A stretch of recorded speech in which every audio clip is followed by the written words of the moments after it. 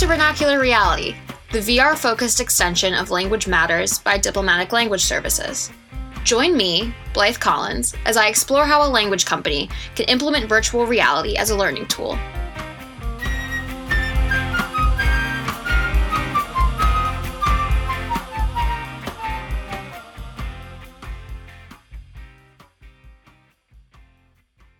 Welcome to the first episode of Vernacular Reality. I'm talking to my coworkers here at Diplomatic Language Services. Sean McBeth is our Immersive Software Developer.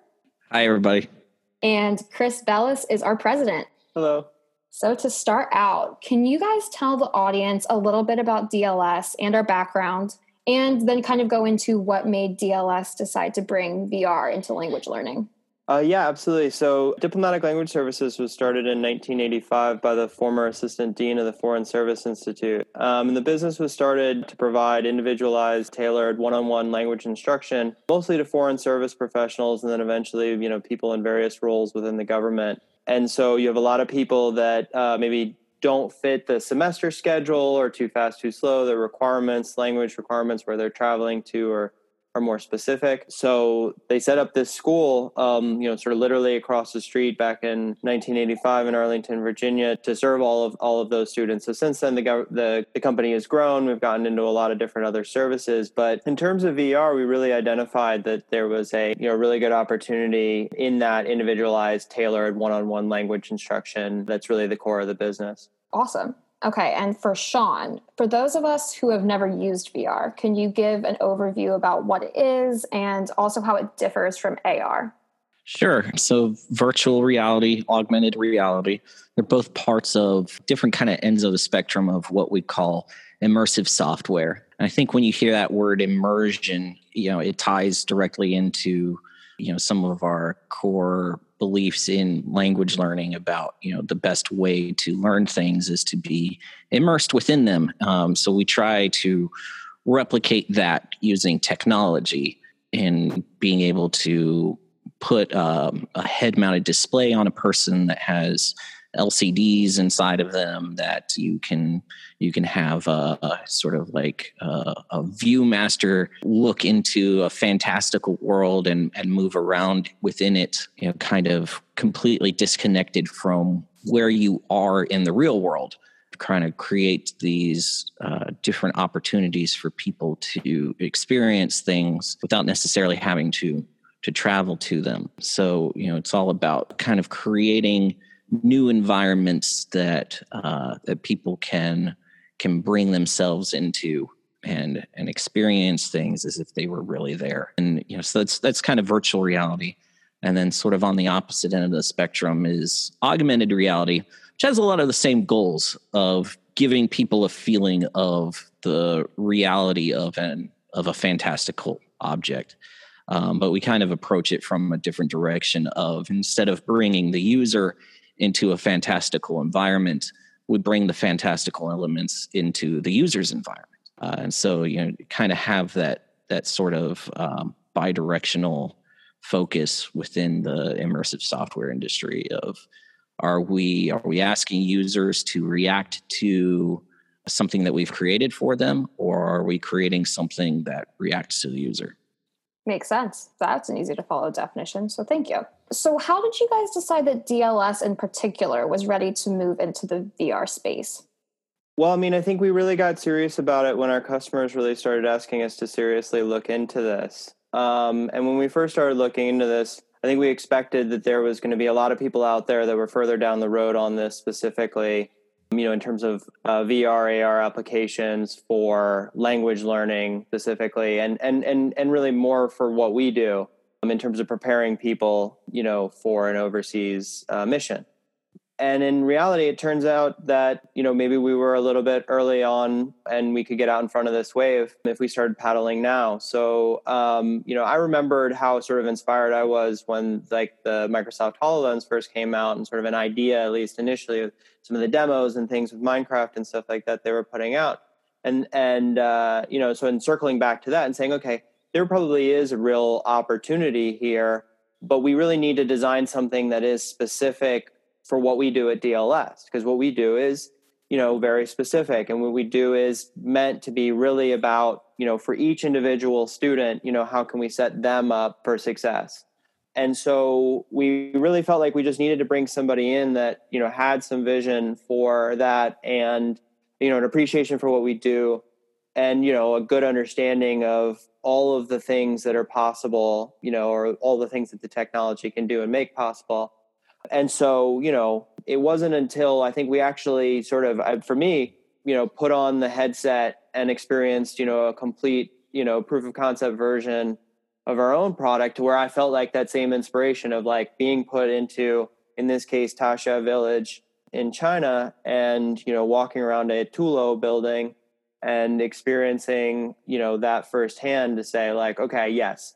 I mean, like I've had this experience of feeling like this is real, this is immersive in a way that is both very, congruent with, I think, the experiences, at least I had, in learning Chinese in college and, what I've seen and witnessed over the years at DLS. I think since then we've gotten really excited about it. We're looking at ramping it up. We're just looking at bringing somebody on board to help Sean augment the team. And yeah, everybody's thrilled to be working on this. Yeah, when I got the call from DLS that they were interested in hiring me, and started learning more about the company, it seemed like somebody was writing a fiction about my life. Hearing like one of our biggest clients is the Defense Language Institute, and that's how my parents met. Was at DLI, and that's how I am a person is because of the need to train people in foreign languages, we look at the education industry as a whole, and there's really a lot of interest in improving learning outcomes and different uses of technology to get students to learn better or more comfortably or faster or retain knowledge better. And there's really a large growing body of science showing that this concept called embodied cognition is a really important tool to bring students down that path of learning. And embodied cognition is this idea of not just dumping information on a student, not just telling them something or giving them text to read, but engaging them physically, engaging them emotionally in an activity, and really sort of activating different brain regions, different cognitive areas within the brain, to reinforce that learning, to create different neural pathways, to be able to really kind of dig that information down into somebody's brain. We've seen it in use in fighter pilot training for 40 years. The very best fighter pilots start off in virtual reality simulations. We see that it gets people competent at flying far faster than just book learning. Firefighters have started using it. I've built applications for warehouse workers to be able to learn how to repair industrial equipment. Things that would be normally incredibly expensive to take offline for even a few minutes. Here they can simulate doing it as if it were real. Or like Walmart. Just a few years ago, Walmart made big news in the virtual reality industry. Multi-million-dollar contract to use VR to train in their warehouse operations, to train people how to work efficiently and safely within their gigantic logistics machine. So there's really a lot of big wins that I think we can have in terms of using these virtual environments to teach people things that are difficult to teach just by book learning, are difficult to teach in the real world because they're expensive to set up, or they're dangerous to do, or they're just not physically available to do. Speaking of physical availability, we're seeing a huge use of virtual reality in sort of teleconferencing situations. With the COVID-19 pandemic, a lot a lot of conferences had to be canceled, and a lot of them have moved to teleconferencing or virtual reality. And we've kind of seen how people have felt a little bit of dissatisfaction with teleconferencing. It's not really a complete replacement for a face-to-face conversation, but when we start doing it in virtual reality, we start to get a little more of that feeling of being in a real place with talking with real people. It's something as simple as just being able to direct your attention to a specific person. Where you have a standard teleconferencing app, you have this grid of faces all staring back at you, like you're in some sort of interrogation. Even if they're talking to somebody completely else, they still look like they're looking at you. And you have the camera and you have the screen, and they're offset from each other. You can never really look at a person directly in the eye. But when you're in VR, you can have this simulation of a face-to-face conversation that feels so much more real. And then, these two areas that are such big wins for virtual reality right now, when you think about what we do as a business, what do? We train people for social interactions. So we're, this really kind of an amazing opportunity to put this technology to use. Yeah, that makes sense. I would guess that this is particularly timely right now. Yeah, it's interesting because when we first, were planning or designing, developing this, the concept for this product, I think we always had online in mind, and how we're designing and building it, is really meant to perform well, where you've got people geographically distributed anywhere. And I think that's great, so we were thinking that before this all came up. And, we did successfully transition all of our in-person classes that weren't already online. As of March 16th, all of those, transitioned to online, and we've continued steadily to do that since then. We're planning to continue to do that for as long as necessary. And we were really fortunate, early on, a lot of the feedback was very positive, and it was very focused about, thanking us about making the transition quickly and swiftly. But since then, we've actually gotten some really good feedback that the experience has been great. And we've gotten all types of great content from students and instructors about, feedback, to be able to sort of get a sense of what that experience is like. But yeah, there is a big opportunity with VR, and in some of the ways that Sean just mentioned, that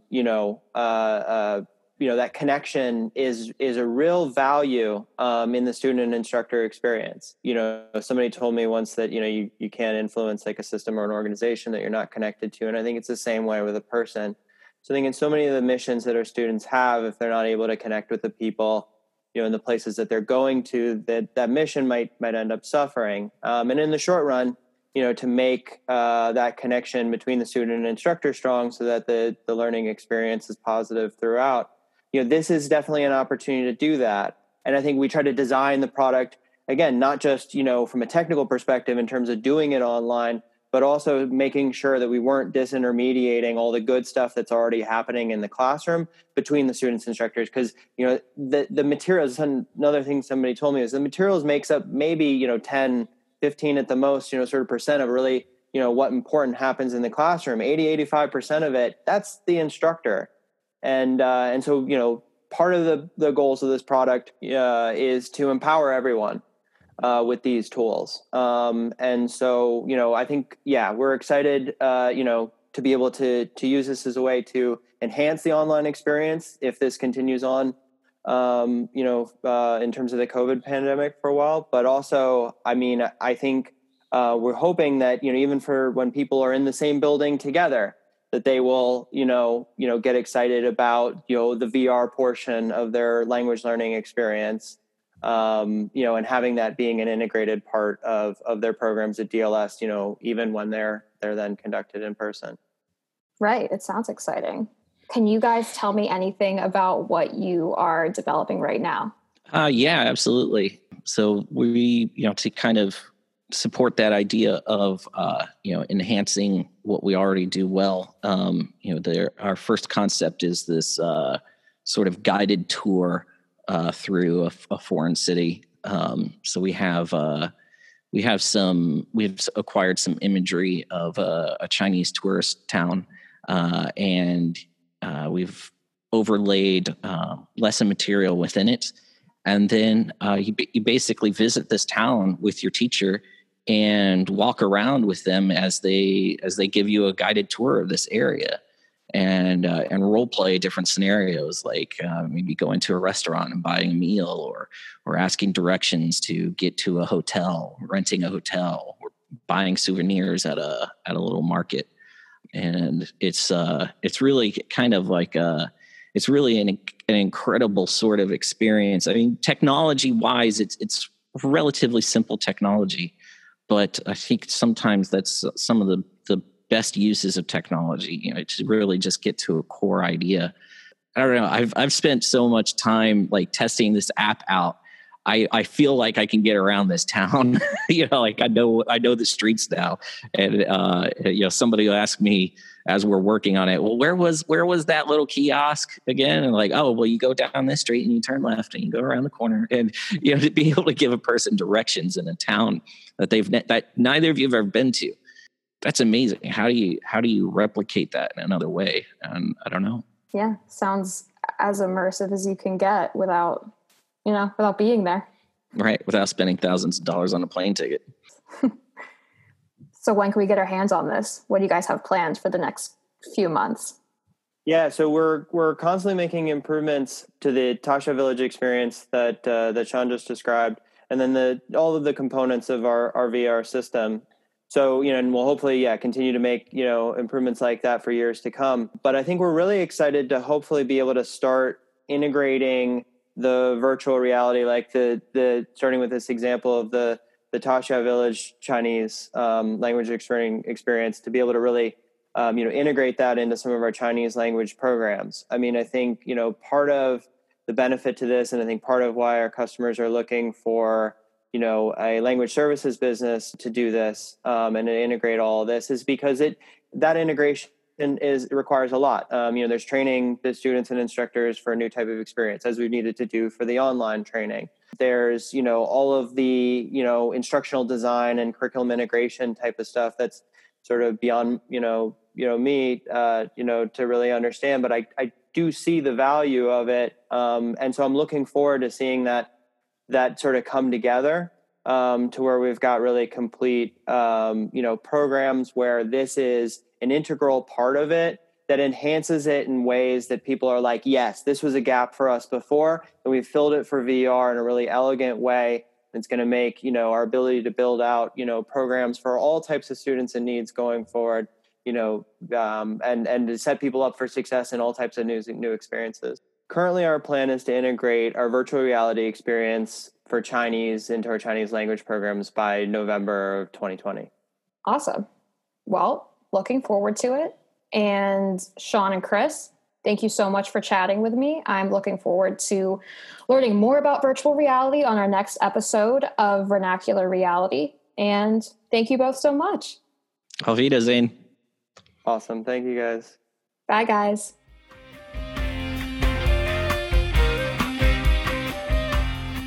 Thanks for joining us for this episode of Vernacular Reality.